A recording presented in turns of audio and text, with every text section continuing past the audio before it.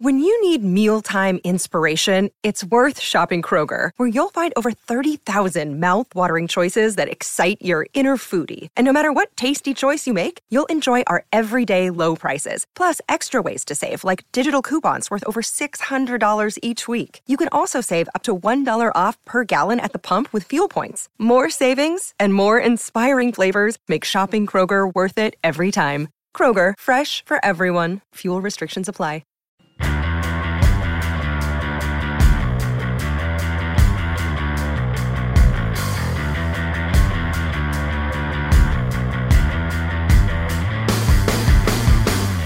Hello and welcome to the Record Rangers podcast. I'm Fraser Wilson, and today I'm pleased to say we're joined by Sunday Mail Scott McDermott and Record Sports Gavin Berry to look at all the latest goings on at Ibrox.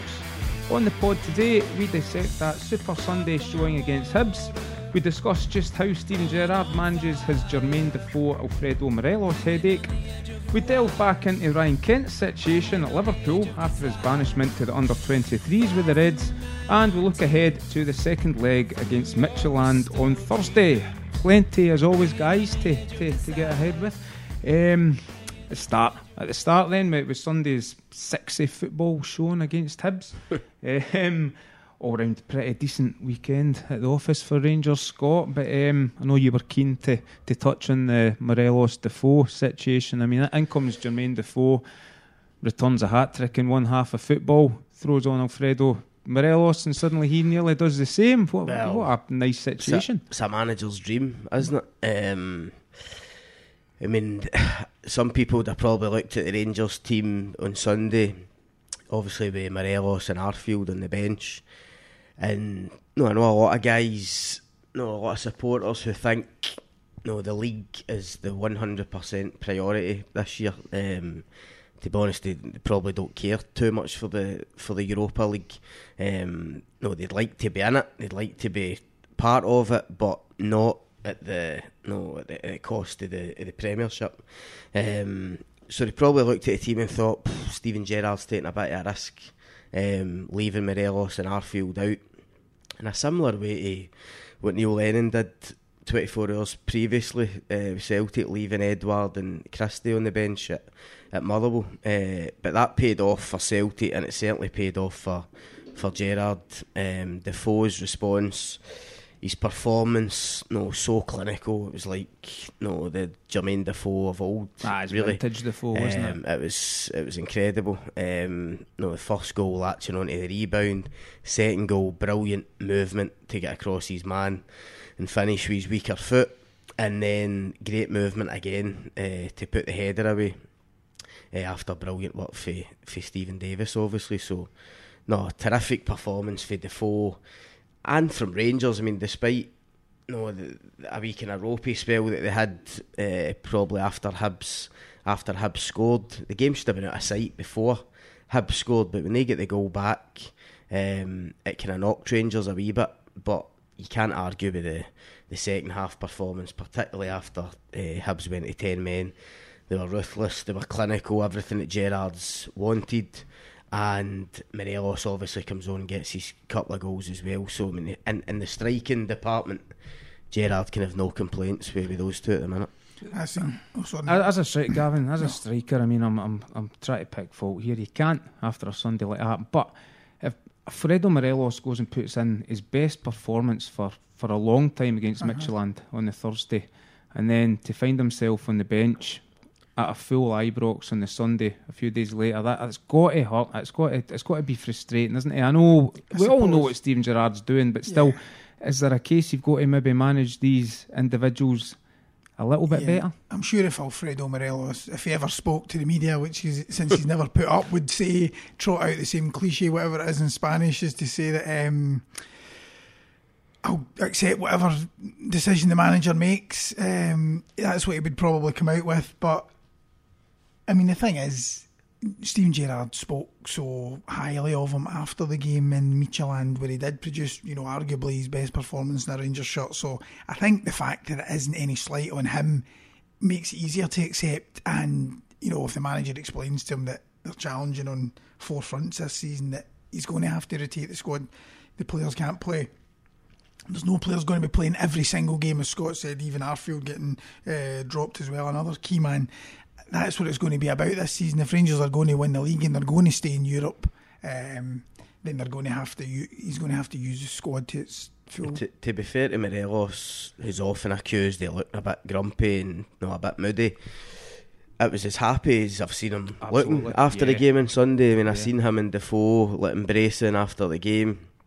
When Defoe get his match ball, he looked really happy. Obviously, when he get the 2 goals, so you get the feeling, the two of them have maybe struck up, a wee relationship. The two of them are kind of egging each other on. Who knows? They've maybe got a wee competition going. Who's going to score the most goals? That's what you want for strikers. That's what you want for players in every position. Driving each other on, making the other guy produce his best performance to try and stay in the team, and vice versa. So Gerrard will be delighted with it. And you need to remember that at totally different stages of their careers.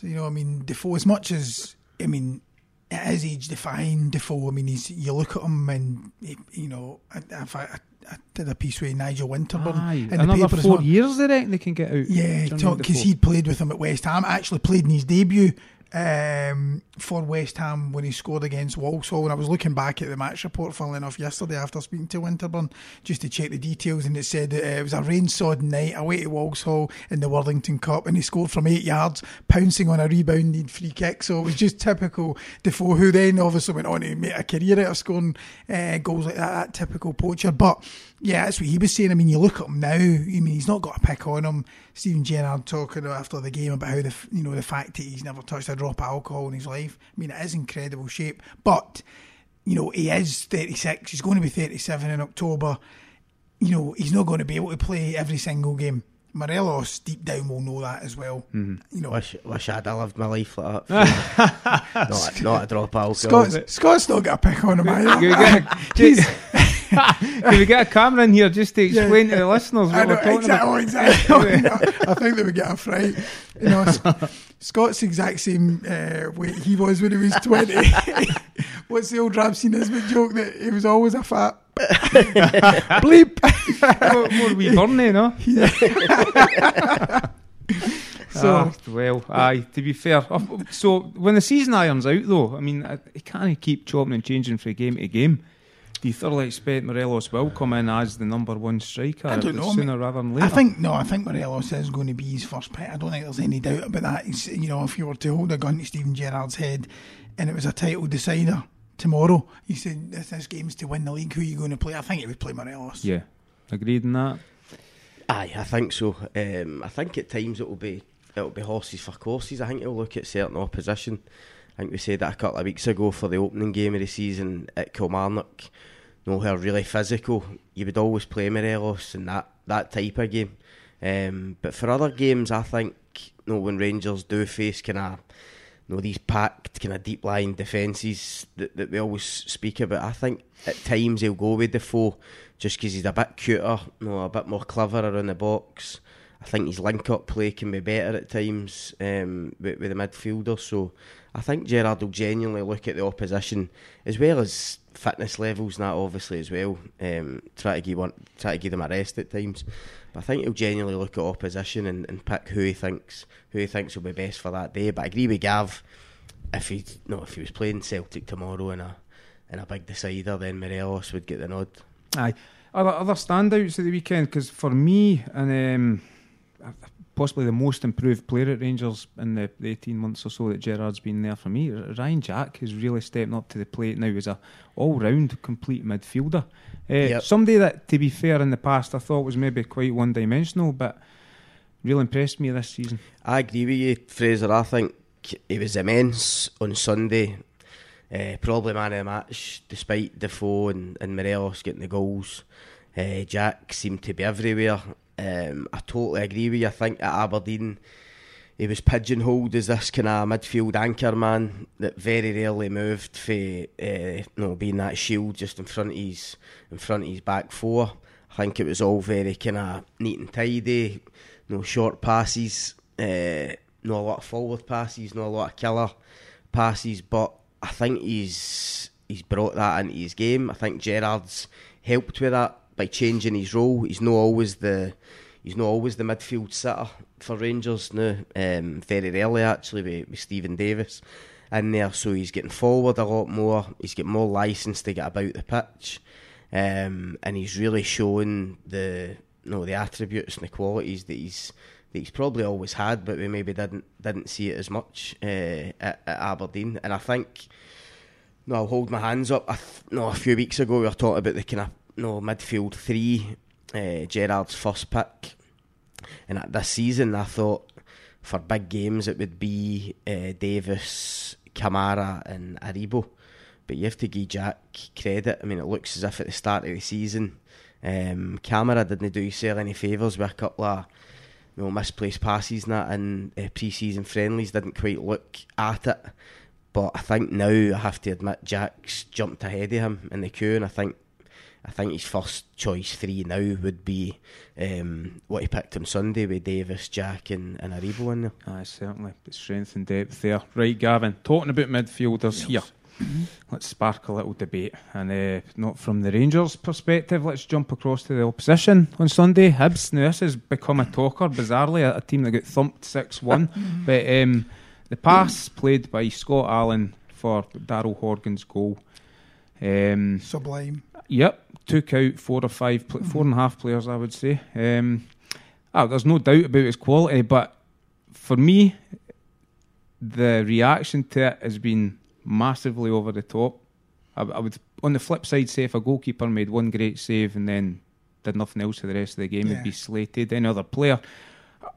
Where do you stand in this debate? Scott Allen, great player, doesn't produce enough. Luxury player. No, well, but I mean, we know that about him. I mean, I don't think it's anything we don't know about Scott Allen. Throughout his career, there's always been maybe question marks over his attitude. Nobody's doubting his ability. He showed on Sunday. To be honest, that probably summed up Scott Allen. That's what he can do. A flash of genius like that can cut a defence open. That actually reminded me of Celtic. Obviously his games were limited, game time was limited at Celtic, but I remember him getting a very rare outing at home to Ajax in a Europa League game. I think he came off the bench in that game, and they were trailing to Ajax. He came off the bench and threaded a lovely through ball for Lee Griffiths, I think, who was one-on-one with the keeper, and the shot was saved. But it was similar. Again, he just showed, and I remember after the game everybody saying, why have we not seen more of Scott Allen? Why has he not had more game time under, I think it was Ronnie Dial at the time. And then again he just sort of disappeared after that. But I mean, that is Scott Allen really in a nutshell. If he was more consistent and maybe his work rate was a bit better, then he would be playing at a higher level. You go along with that, Scott. I mean, Rangers produced many flowing passages of play as well, but no any passes as good as that. I know Gerrard himself said they'd have been proud of it himself, because Gerrard, as a central midfielder, knows exactly how good that pass was. And I mean, you're talking about a Ferrari. I don't see, there is no Ferrari. You're allowed to talk about a moment of genius in a game, whether they get beat 6-1 or 10-1. Nobody's speaking about Scott Allen or he should be playing with Rangers or he should be we're talking about a single pass in a game that was easily, we're only 2 weeks into it. People are saying, how can you say it's the best pass of the season? Well, it's the best pass of the season because we're only 2 weeks into the season. So clearly it has been the best pass this season. What about Ryan Jack's over the top? Who was that against again at Ibrox? Where it wasn't even looking and he just dinked one right over the top. Yeah, that was a brilliant pass, but still not as good as Scott Allen's. No. It's all about opinions. But slide rule and weight, I get, was perfect for Scott Allen, but that pass along the ground for Allen is far more difficult to execute than Ryan Jack's over the top of a defence. So Rangers fans, I don't know why in social media seem to be getting really offended when you talk up a pass against. Is it because of who it was? Probably even though they won 6-1. It's probably because it was Scott Allen, the boyhood Rangers fan who chose to go to Celtic. I mean, he was booed throughout the game, wasn't he, on Sunday? So that'll be a factor. Yeah. But I don't know why you can't just put your hands up and say what a great pass. We've got a column on it in the paper today saying exactly that. Swanee, nothing wrong with bigging up a piece of excellence like that. But as you say, and that's where the furore is. It's caused a bit of a minor storm online. Yeah, I know. I don't. I must admit, I'm surprised at that myself. It's not like people are suddenly saying that, Scott Allen is he's a world beater, or this is it. This is his time. He's going to go into the next level. Nobody's saying that because he's produced, maybe not quite as good as that, but he's always produced moments of real classy play throughout his career. Listen, I mentioned on Twitter that Rangers have been missing that kind of pass for a few years. That kind of pass, certainly not that kind of player. I stand by that because I think one guy on Twitter was kind of not pleased with himself because he dug out an Ian Black pass against Stenhousemuir, which must have been like 5 or 6 years ago, which if you're having to go back 5 years to find a pass like that kind of proves my point. People seem to say because you were talking up Scott Allen's pass, it was any slight on how Rangers had played or whatever. Listen, Rangers were terrific on Sunday, relentless, the creation and kind of guile around the box. We think of Stephen Davis set up for Defoe, absolutely brilliant. Nobody's disputing that, but you're allowed to pick out a pass for a game, irrespective of who it's from or what the result was, and say that it was a moment, a rare moment, a real genius in Scottish football to produce that pass. And people that say, it wasn't that great, or they're 10 a penny. Well, show me them, because I've been watching Scottish top flight football for the last 10 years, and you could count the passes on one hand for people. So it was just trying to remind people that Scott Allen's got that in his locker. Of course, Scott Allen be the first to admit that he's no fulfilled the potential that he had as a young player. He should have done more with his career, should have played a lot more games. But you can still marvel at a pass like that, because it was outstanding. Of course, it threw the game wide open again, didn't it? For a while, you said earlier, Gavin, when I was speaking before we started the podcast, there was a wee window for Hibs. Rangers were rocking a bit. It does seem ridiculous because the final score was 6-1, but I think from Darryl Horgan's goal until the red card, there's no doubt that fans were kind of getting a little bit kind of antsy and thinking, here we go again. I think they could sense the possible Hibs were in the ascendancy, and I think they definitely sensed, just for that brief sort of spell, there could be 2 points dropped here. But that's the encouraging thing for Rangers after only 2 games. We're talking about Kilmarnock and Hibs, 2 teams where Rangers dropped a total of 16 points, I think, league points against last season. That's right. Would that be right? 10 against Kilmarnock. 10 and 6. Yeah. 10 and 6, 16. Yeah, so 16 in total. That's got to be the encouraging thing after 2 games for the Rangers fans, that it looks certainly early on that the same mistakes and the same script from last season has been ripped up. But of course, we're 2 games in. And you also need to say, the kind of flip side of that is, for the first 35 minutes, the game should have been done. I mean, Hibs shouldn't have even been allowed to get back into the game. Rangers got off to a brilliant start, the kind of start Gerrard wants from them. No high tempo, intensity, that high press in Hibs' face. I think Paul Heckingbottom admitted as much, that they were clearly second best for that first 35 minutes. So Rangers were excellent at the start. Should have been 3 or 4 goals in front with the game put to bed. But Gav's right, when they get that goal, suddenly it gets a wee bit tetchy, because people think, no clinical enough again. We've allowed a team back into it again, similar with the Kilmarnock game last week, allowing them to score late on. But credit to them again, once they got over that, once Hibs went down to 10 men, they were pretty ruthless in the final third. Celtic set the challenge 24 hours earlier by going to Motherwell and comprehensively dismissing the Firth Park side 5-2. Rangers respond with a 6-1 home to Hibs. Are we going to see a season now where both clubs go toe to toe, blow away the rest of the season? Is this gap going to be bigger between the top 2 and the rest of the other 10 than it's been for a generation, do you reckon? It looks like, I mean, if we're just looking here before we obviously came on air, the last time Rangers won the league 8 years ago, I've got the table in front of me here. So Rangers won the league and finished 30 points ahead of third place Hearts, with Celtic just a point behind. So that was the kind of for that spell every year, you had the kind of, the title race was always going right down to the wire, and it's exciting. It's exciting for fans, even neutrals. What was the points total in that season? If you've got it there, 93. Rangers had 93. Hearts were third with 63. Celtic on 92. But that's what punters love, don't we? We all love it. We love it in the media. We love being able to talk it up. We've not had it for so long. I think we kind of thought we would have it when Rangers first came back to the top flight. The hype clearly was unfounded, and Rangers haven't been able to mount a serious challenge since. Brendan Rodgers came in and took them on to another level. But you do get the feeling that this season it is going to be like that, and they will blow the others away. I mean, Aberdeen, we thought, we can't write them off after 2 games, but to lose to St Mirren on Sunday was a huge blow. So early in the season, yeah. Hearts, who started last season, flying, they just looked shot. Hibs, you thought with their signings maybe.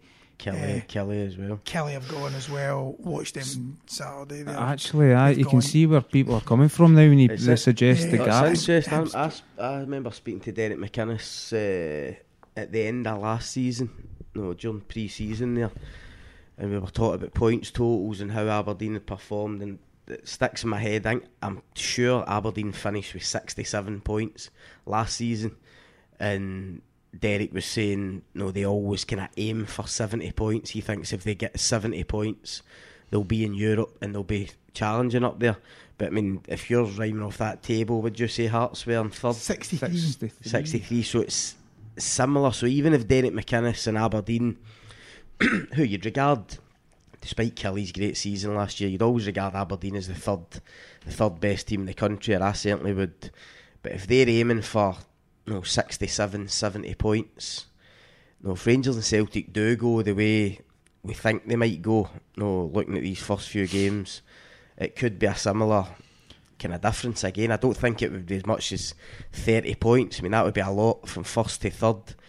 But certainly the indications are it could be getting back to that. It's early days, but it is early. But what it does mean, and if the season pans out as we're predicting here, what it does mean is there's going to be huge emphasis on those Old Firm games. Yeah, of course. I mean, in this one, I think we mentioned in last week's podcast about Rangers trying to go into that one. Certainly with 9 points, and if they could emerge from that with 12 and they win that first Old Firm game, I think that's the point when people would really start taking Rangers seriously. I mean, if they can have 12 points from the opening 4 games, I think that would send out a huge message. Or even if they at least avoid defeat at Ibrox, I think if they come out of that one and they're unbeaten after 4 games, it would be huge. You're right. I mean, I think the Old Firm games will be massive, obviously. I mean, they usually always are. However, just thinking about last season, obviously they changed the ticketing for these games, with only 800 away fans at either ground, and suddenly you see Celtic win the 2 games at Celtic Park, Rangers win the 2 games at Ibrox. Yep. I don't think you can underrate. I mean, it sounds daft, but I actually think that does have a big impact on it, and I think you could see.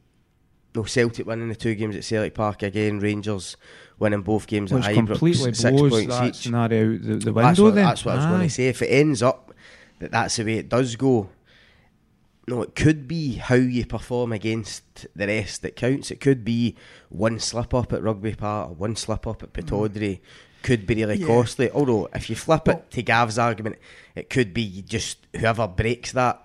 That kind of cycle. If you're like, even Rangers getting a point at Celtic Park and winning the 2 games at Ibrox, and they were closer. I would suggest last year they were closer to getting a point at Parkhead than Celtic were in the 2 games at Ibrox. But in terms of the title race, it's certainly. I mean, if it is going to be nip and tuck, I mean, you think back to all the kind of. You think of Celtic going up to Inverness that midweek, when I think that might have been actually the season when Rangers last won the league, was it? When, they went up on a Thursday night and probably it was a tea time kick-off and Neil Lennon kicked the water balls. Yeah. I mean, it's like that you know, that, and then the pressure on the sides, you know, especially when you've got that one, you know, one's playing 24 hours later with a live game, and, you know, one team can win on the Saturday and put pressure on the team going away on the Sunday. That's great for the, you know, it's great for great drama, and it's great excitement. Yeah. And that's what you want, and it's so long since we experienced that. That'll be difficult for Rangers. No, if they were in the Europa They're League, always a Sunday, Yeah, always always playing a catch Sunday. up. Aye. I mean, that's. I mean, if you take out the cup game this week, Rangers play St Mirren the following Sunday as well. That's like the first three league games. No, Rangers have been in the Celtic on the Saturday, Rangers on the Sunday. Yeah, first three. That's right. That's tricky. No, if Celtic win, that puts real pressure on Rangers on the Sunday to go out and do it. And obviously they've done it the first couple of games, but if they were to get to Europa League group stage, say Celtic were in the Champions League or out of Europe altogether, and Celtic were playing the majority on the Saturday with Rangers the next day, that would be a slight disadvantage. That would be tricky for any team. Or the flip side is Celtic drop on the Saturday, and then, you know, Celtic drop points on the Saturday, and then it's a chance. That which happened actually. Still pressure though, it's isn't it? a sudden death shootout, isn't it? It's taking the second kick in a sudden death penalty shootout. The pressure's more on you. But I'm getting the producer in my ear telling us to hurry up, lads. Right, so Is that right? let's move on. A wee bit of transfer talk. It always comes back to Ryan Kent. Okay, I mean, Gerrard said there could be one more signing to come in the last 3 weeks of the window. He's hinted at signing number 10. Look, he's certainly not hinted it would be Ryan Kent. But once again, look, Ryan Kent at the weekend was banished to under 23s with Liverpool. Appears to be miles out of their first team reckoning now in the space of a few weeks. His reaction, I think he went kind of biblical. He was referring to the quotes for the Bible, making it abundantly clear that he's feeling a bit of a prisoner at Anfield. I think his previous social media posts make it clear he wants to return to Rangers. The figures that Liverpool are quoting here, 7, 8, up to 10 million, that, let's be honest, that's a drop in the ocean for a club the size of Liverpool.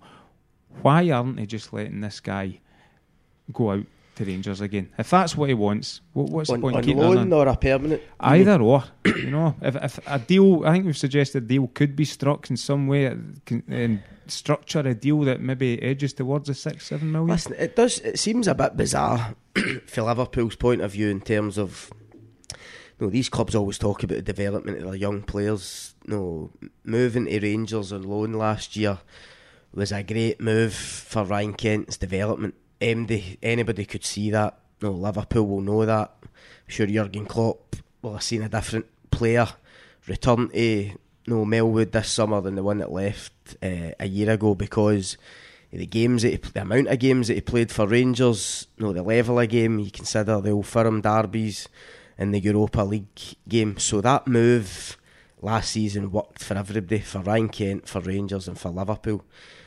Why Liverpool would then be or seem to be content to let him play away with under 23s this year, surely that will take him. That would regress him. Take his development back the way. So I don't get it. I mean, they're holding out for a European bid. Then is that the only thing we can possibly surmise here?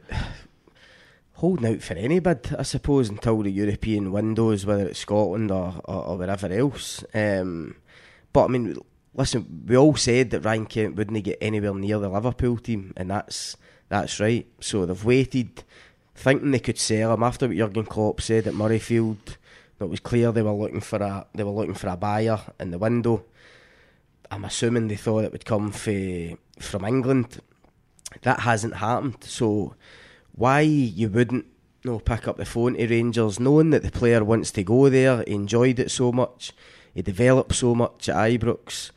Why they can't get back talking on the phone and try to do a deal, I'm not quite sure. It does seem a bit baffling, but Rangers have also went out and signed Brandon Barker as well. So yeah, I don't know. Does Steven Gerrard even want Has to he given up? add Ryan Kent to the amount of wingers he's got already? I suppose you could argue if you get Jamie Murphy and Jake Hastie out on loan, Glenn Middleton out on loan, it might open up a wee space. But it does seem bizarre from Liverpool's point of view. But we were saying at the start of or just before we came on, are Liverpool really that bothered. I mean, it's a £7-8 million player. No, if he does need to sit there for a year, if he does need to even run down his contract, I mean, are Liverpool that fussed about it? You'd have thought they would have been, but it doesn't look that way at the moment. They clearly are, by the fact that they're taking such a strong stance. But I think the sad thing in all of this is that nobody's winning, because I mean, certainly not the player. You know, the player's not winning, but Liverpool aren't really gaining anything. I mean, the best they can hope for of keeping Ryan Kent is he plays a few Carabao Cup goals. You know, you have him around. He's decent. You know, they've got a long season, loads of games. Okay, he gets a few Carabao Cup games, but Rangers don't gain out of it either, because they're not getting the player back. So I can't see anybody benefiting from this. But the sad thing is, I mean, if you take Ryan Kent last season, you know, arguably the best player in the park at Ibrox when they beat Celtic 1-0, scores at Parkhead in front of 60,000. To go from that, I mean, what must have been going through his mind at the weekend, you know, when you're playing in front of two men and a dog in another 23s game, that cannot be satisfying him anymore. And the other ironic thing here is that, I mean, Liverpool have allowed Harry Wilson to go out on loan again, haven't they? To Bournemouth. I wonder how Liverpool view the two of them differently, because similar stage in their careers, same age.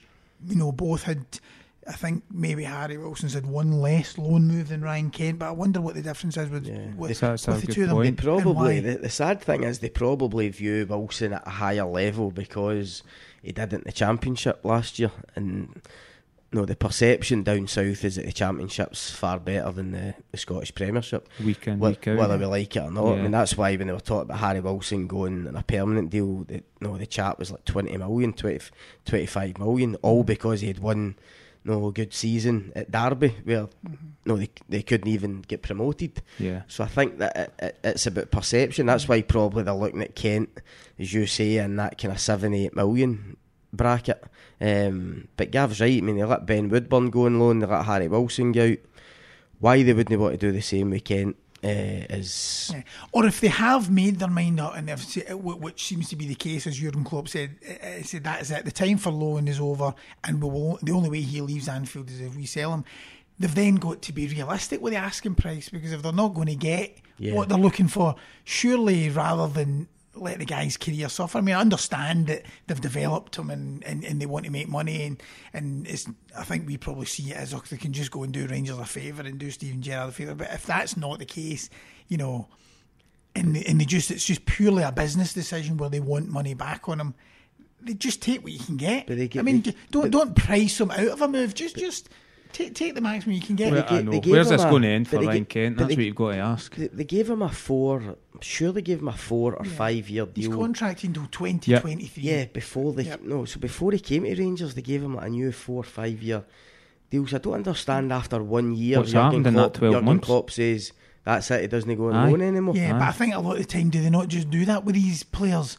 Where they give them, they get big money. Yeah, so they get big money. Yeah. It's more of a kind of business that, well, let's just say it's not because they actually believe that they'll play in the future. It's just because they then hold all the aces because they can say, well, he's contracted until. I was just thinking. I know they would think he's not going to play for Liverpool, but I thought if you give him that length of contract, surely you'd expect, well, he might need 1-2 year loan at least. To think it's like 1 year loan and then that's it. He either plays for Liverpool or we sell him. 4 years of nothing. That seems strange. Well, just to wrap up, lads, on the flip side, they got £3 million that Rangers did spend this summer on Philip Helander. Now, to me, he seems to be getting further away from a first team opportunity rather than closer. Not even in the squad again at the weekend there.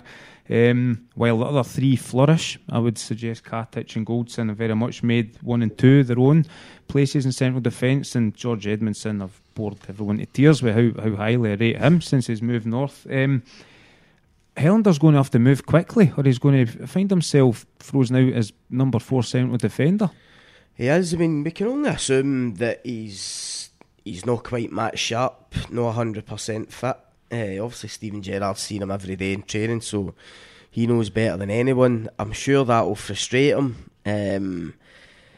Gerrard would have known that he'd take a wee bit of time to get up to speed, but certainly when we spoke to him after some of the pre-season friendlies, shortly after Helander signed, the vibe I got for Gerrard was that he'll be no, he'll be ready in a couple of weeks. No, and he'll be ready to go in. I mean, people were talking about how he might be ready for the away game at Rugby Park, the first game of the season.